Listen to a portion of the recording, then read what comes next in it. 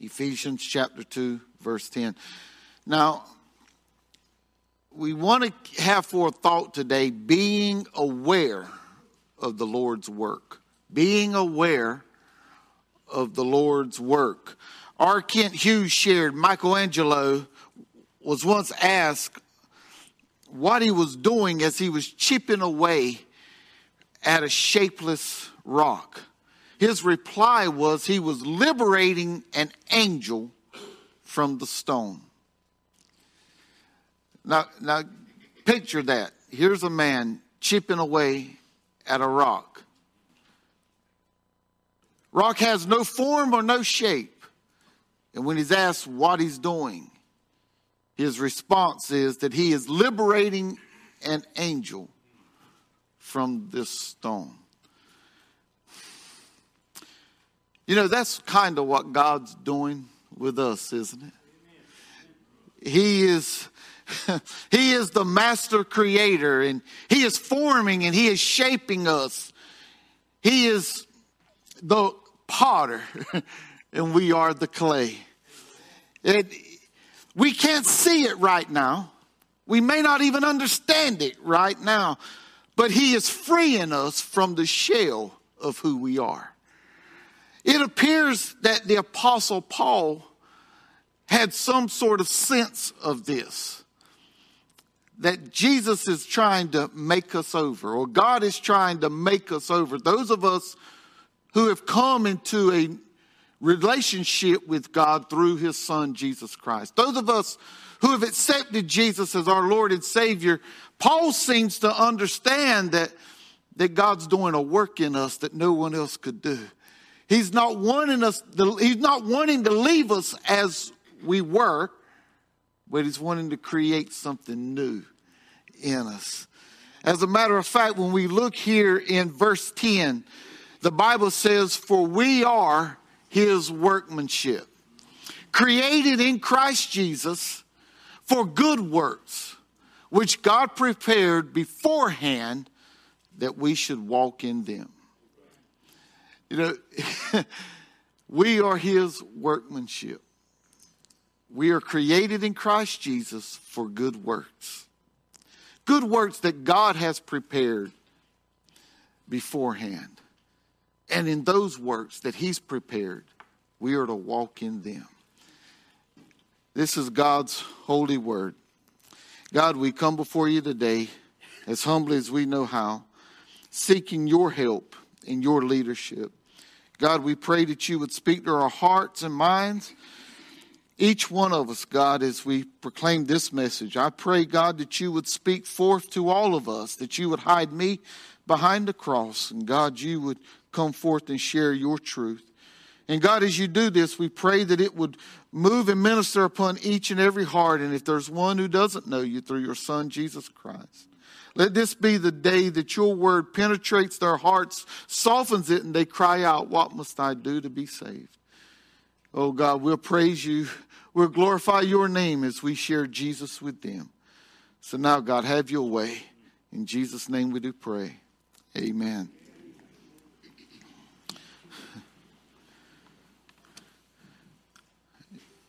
Yeah, Paul seems to really grasp the idea of God reworking us. He's aware of things that has taken place in his life.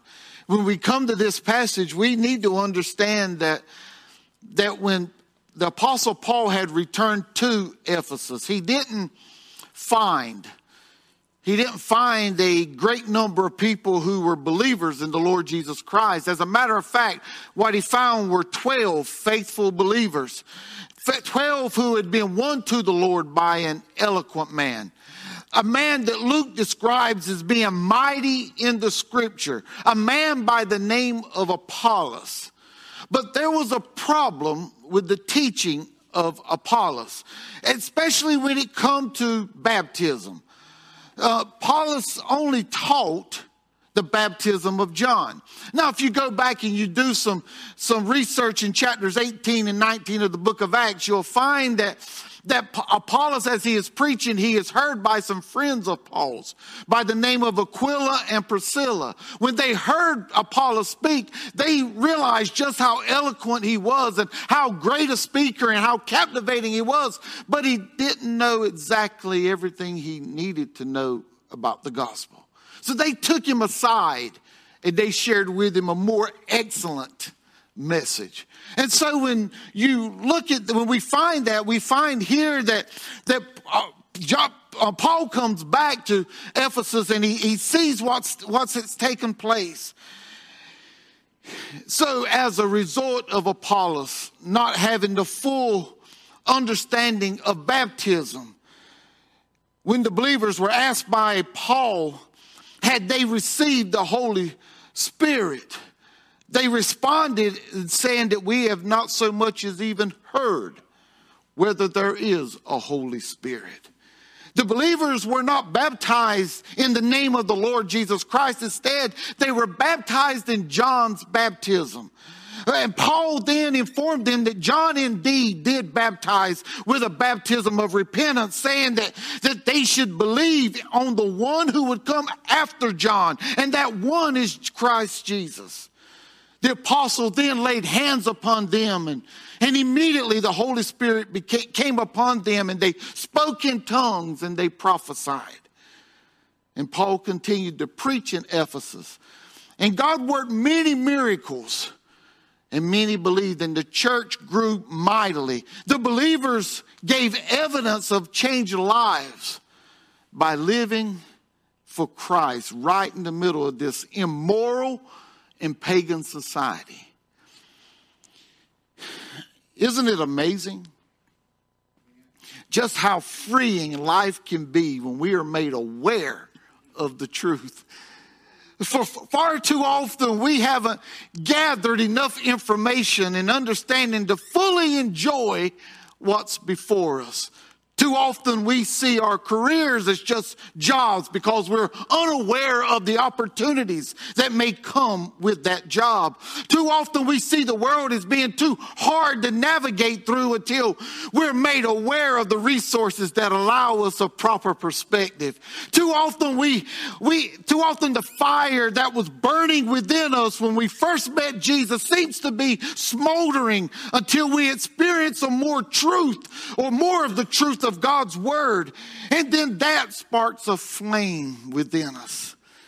When we become more aware of what God has done in us and is wanting to do through us, then we should become excited to do all we can for him. You know, when we look here in chapter 2 of Paul's letter in the Ephesian church, I want us to leave here today more aware of what God has done in us, in hopes that we become more motivated to do all that we can for him. When we look here in this passage, the first thing I want us to be made aware of is your position. The Apostle Paul told the Ephesian believers that they were God's workmanship. He's saying that God was working on them. The word workmanship carries the idea of a poem and its poet. The poem is the workmanship of the poet. The poet takes something that is within them, whether it's a him or her, and they put it down on paper. And in the same sense, Paul is telling the believers that God is forming and fashioning them into his likeness. I imagine that while this was encouraging, it had to be hard to accept it. Maybe it was hard to understand or even conceive that such would take place in their lives. Paul had just told them something they already knew. If we begin in verse 1 and look down through verse 3, we begin to see some things about them that would kind of make it hard to believe that they were the workmanship of God. Paul says that they were dead in the trespasses and sin, that they had walked according to the course of this world, that they followed the prince of the air, that they served the spirit who works in the sons of disobedience, that they conducted themselves in the lust of the flesh, and they focused on fleshly and sensual pleasures that attracted the mind. And in essence, they were by nature children of wrath. But then in verse 4, Paul says, but God. Oh, I've told you time and time again how much I love those two words when they're together, but God. So what Paul is telling them is that this is no longer who they were. This is who they were before they come to know Jesus as Lord and Savior. Paul's writing to the church. So he's telling the church, this is not who you are anymore. Instead, when you became believers, when they became believers in Jesus Christ, when they exercised faith and accepted Jesus Christ as their Lord and Savior, that God extended his grace toward them and he gave them a new birth, a spiritual birth. No, they didn't deserve to be made alive. They didn't deserve to be forgiven of their sin, but God, who is rich in mercy, displayed his love toward them. He made them alive together with Christ. Just as Jesus Christ is raised from the dead, now they were God's workmanship created in Christ. In other words, just as Jesus Christ is at the right hand of the Father, they were made to sit in the heavenly places also. Boy, that ought to encourage our hearts. And Paul knew that they needed this encouragement. Paul, he could look back on his life and he could see just how he had become God's workmanship. When Paul comes on the scene in the book of Acts, he's called Saul, and he's holding coats of men who were stoning Stephen. Saul was an excellent student of the law, and he became so zealous of the law that he saw Christians as a threat to the Jewish religion. As a matter of fact, he took pride in becoming a persecutor of Christians. And he asked for letters giving him authority to go down to Damascus and beyond to bring back to Jerusalem those who profess Jesus Christ as their Lord and Savior. But it was on the road to Damascus that Saul had an encounter with the Savior, Jesus Christ, and his life was forever changed. And God, through his grace and through his mercy, did Saul deserve it? No, Saul did not deserve to be saved, but through God's rich mercy and through his grace, he saved Paul that day. And the persecutor of Christians became a preacher of the gospel. Saul became Paul, and Paul's life became the workmanship of God. So, preacher, why are you telling us this?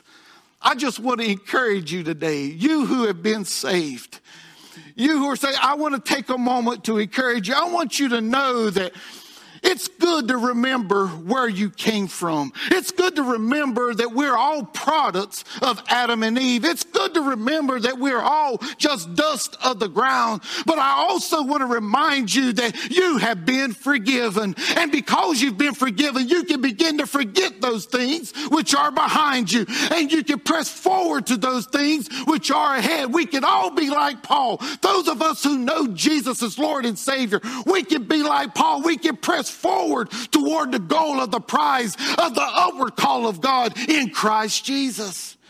You're no longer who you used to be.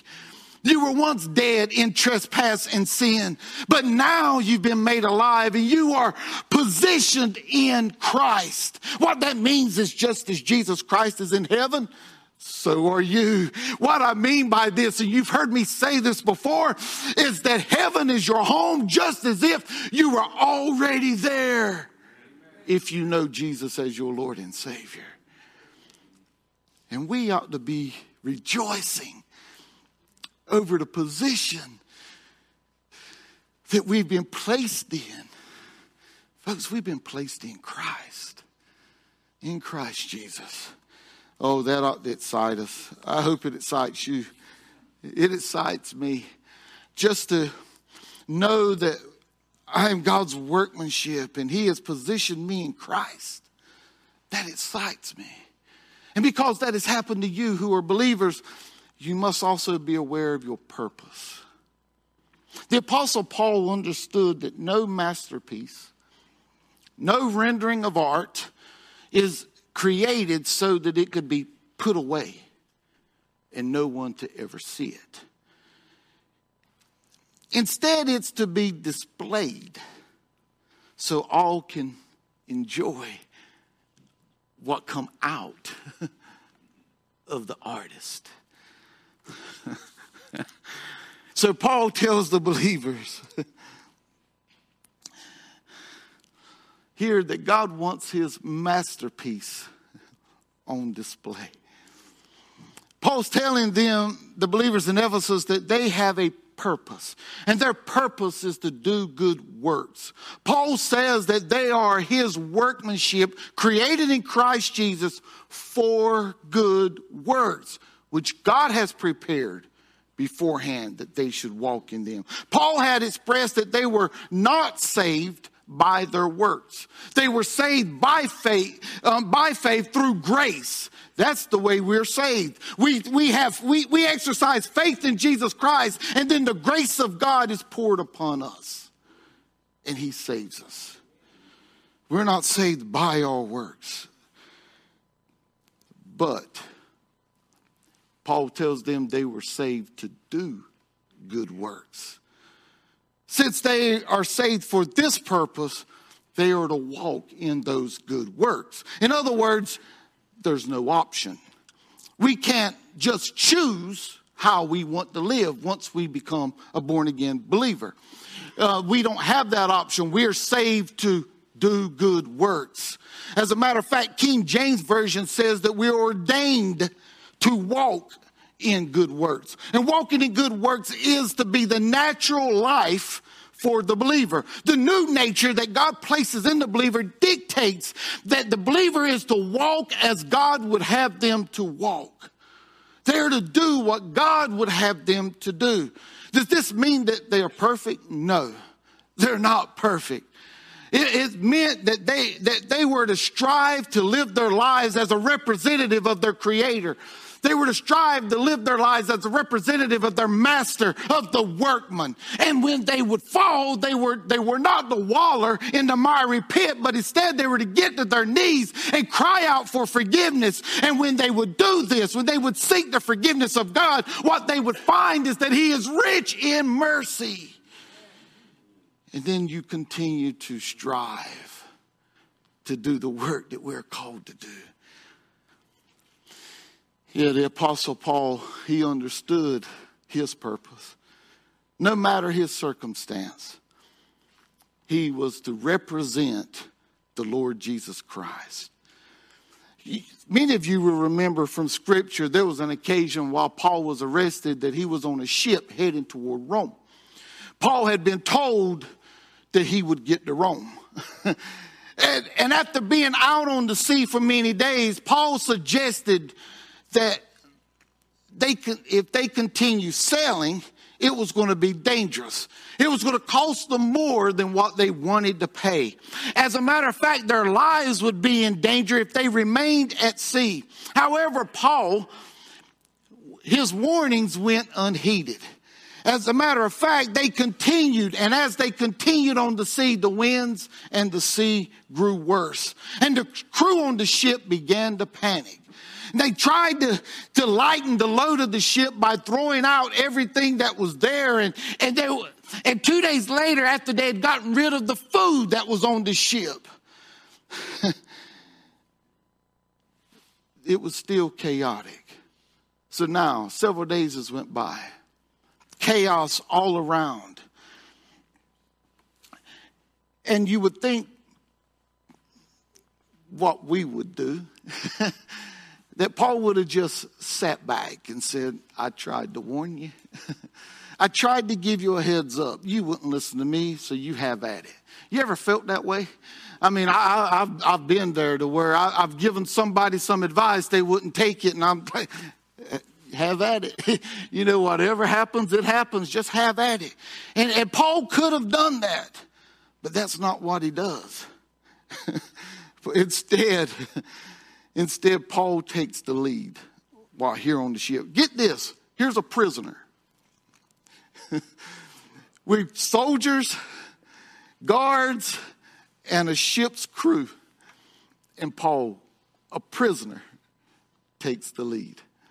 He not only takes the lead, but he gives them instructions that no one is to jump off the ship. For if they jump off the ship, they'll be destroyed. But whoever stayed upon the ship, their lives would be intact. Yes, the waters continued to get worse and the waves continued to roar. But as long as they stayed on that ship, they were going to be saved. And here's Paul, a prisoner. He's encouraging everyone. Do not be afraid. I don't know about you. I just don't know if that could have been me. I don't know that I would have been encouraging these soldiers. I don't know if I'd have been encouraging these who were looking after me, knowing I'm in prison. I'm a prisoner on this ship. You know, this ship was eventually destroyed. But because they listened to Paul, because of Paul continuing to fulfill his purpose, because of Paul not laying down on the Lord and he continuing to show Christ in him, they didn't lose their lives. Some swam to shore as this ship was beaten, battered, and destroyed. Some even floated to shore on particles of the ship. Remember, Paul had told them, don't jump off the ship. So when the ship was destroyed, some were off the ship at that point, but they were able to make it. Others that couldn't make it, you know what they did? They held on to a piece of the ship. I want to tell you, sometimes we just got to hold on, don't we? Sometimes we got to do everything we can do. When it seems the world is crashing down upon us, we still have to be Christian in this world. Yes. Paul took charge and he led the soldiers and other prisoners and the ship's crew to safety. Paul never lost sight of his purpose and he continued to represent the Lord. Now, if the Apostle Paul is telling these believers in Ephesus that their purpose is to be a representative of God, if their purpose is to do good works in an immoral and a pagan society, what does this mean for us today? It appears that today, more than ever, we must put on display what God is doing in our lives. If we are being conformed into the image of God's Son, Jesus Christ, then the world must see us as Christ-like.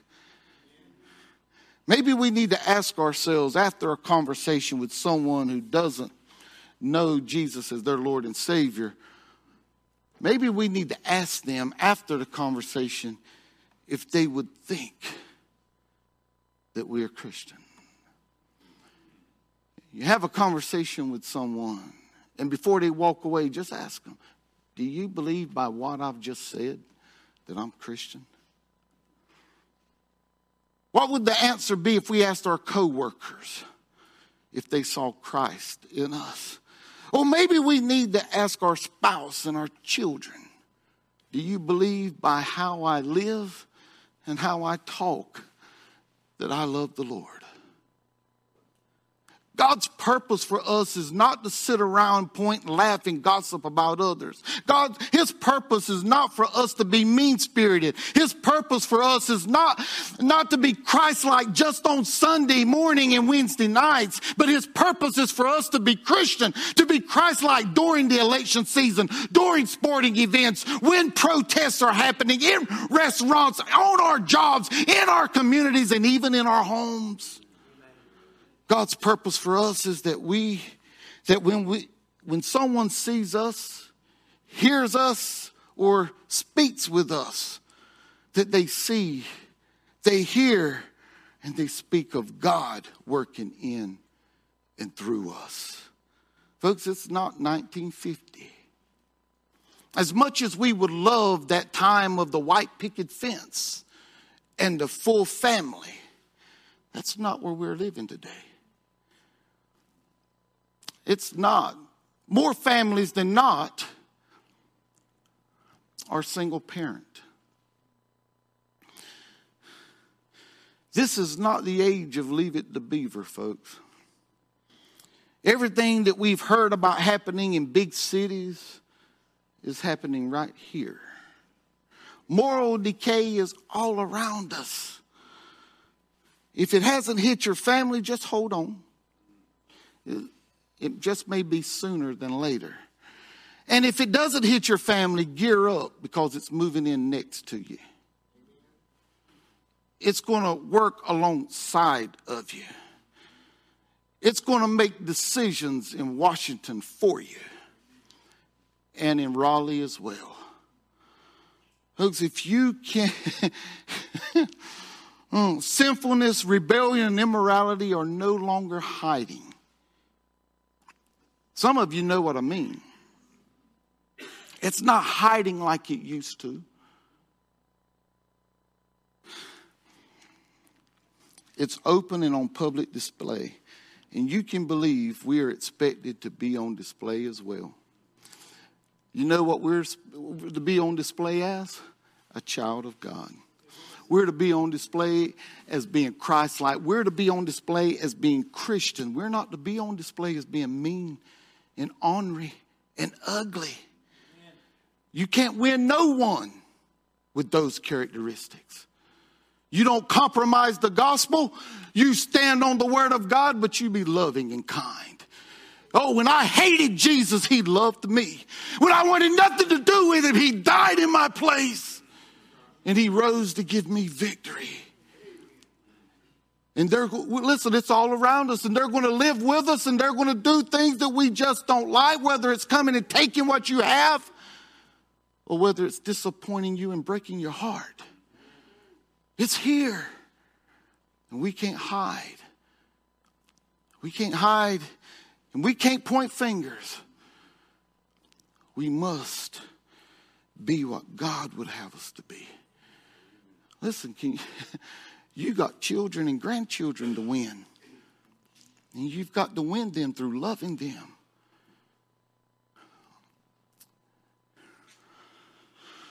Being kind to them.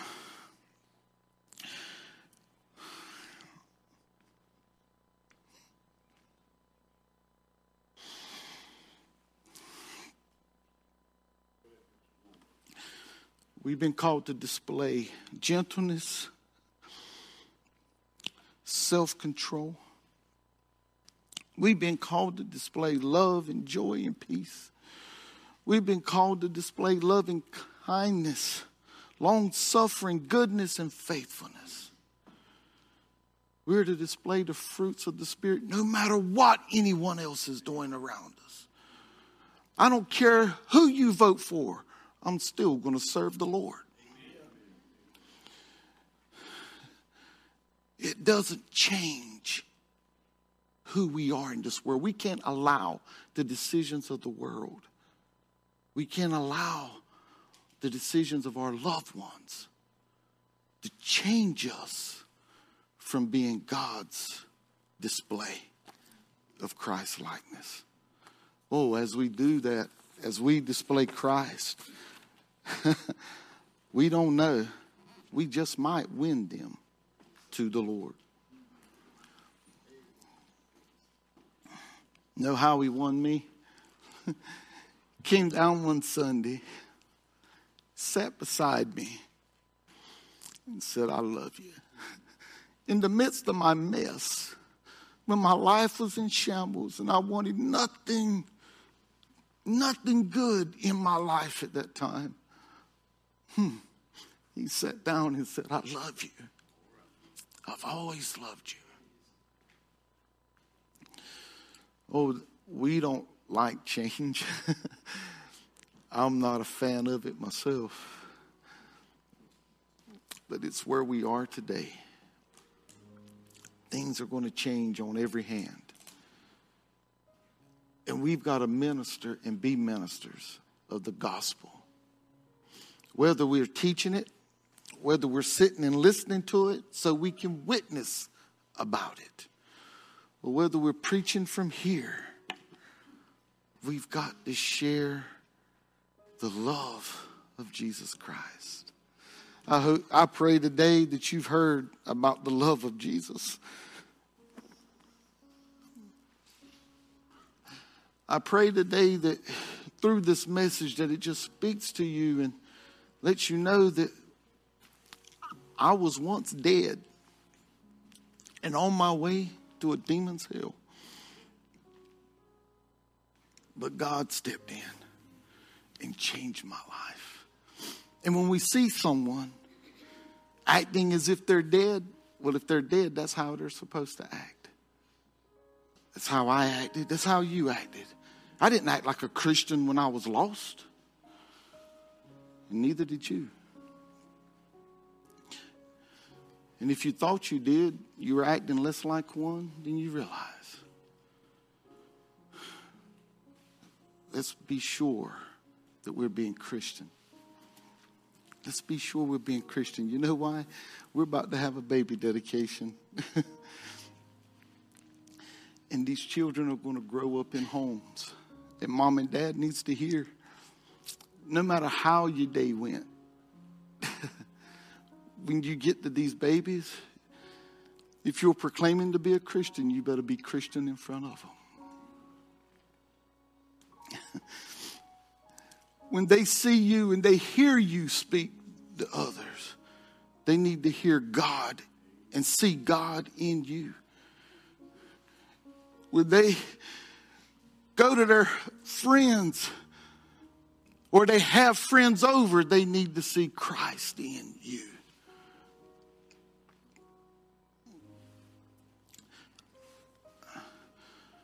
They're going to frustrate us. They're going to aggravate us. We're going to want to tell them to get out of the room. And if we love them, we're going to discipline them from time to time. And you've got to work that out with God and how you do that. But how you do it, there's going to have to be some if you love them. They've got to know where the boundaries are so that when they get in this real world, they'll know the boundaries. Folks, I love you today, and I didn't want to preach this message, but God has just laid on my heart. If I've got another 5, 10, 15, 20 years to minister, whether it's here or anywhere else, it's going to be a different group of people. And I've got to love them. I've got to minister to them. It may be strange. It may not be what I agree with, but that don't mean I can't love them. If it doesn't agree with the gospel, I'm not going to compromise the gospel. Not for my child, not for your child. Not for my wife, not for your spouse. I'm not compromising the gospel. I'd rather God just take me home. But we've got the love. They've got to see the love of Christ in us. Oh, you know what I'm excited about? That we're a family that when people come here, they see the love of Christ. That's why I wanted to encourage you in the beginning of this message, because we had 6 people join the church today because they see the love of Christ in this place. Oh, and I'm proud to be your pastor. I just want to make us aware. I'm not throwing stones. I'm not pointing fingers. I don't know what's going on in everyone's life. But I just want us to be aware so that we do what God would have us to do, because he's fixing, forming, and fashioning in us. We are his workmanship. We are the masterpiece. And these children we're raising, these grandchildren that you're adoring, he is the potter. They're clay. And we've got to give them an experience so that they'll know to seek the Lord while he is near. Because one day, Jesus is coming. And when he comes, when he splits the eastern sky, if our children have sat under the gospel to where they understand the gospel and they don't know Jesus as Lord and Savior, they're lost. They won't have a chance. Not during the tribulation, they won't have a chance. So now is the day with every head's bowed, every eye's closed, as they begin to sing this song of invitation. Maybe there's somebody here that just needs to talk with God. You just need to just have a talk with him and share how much you need him to lead, guide you. Maybe you need to even ask him for forgiveness, or allow his Holy Spirit to teach you how to love in the face of rebellion, in the face of sin. Or maybe you're here today and you don't know Jesus as Lord and Savior. And you want to know this man who can pour a love inside of you that no one else can. Who can change your life to where you're no longer a sinner, but you're a saint of God. Who will give you a new name in glory.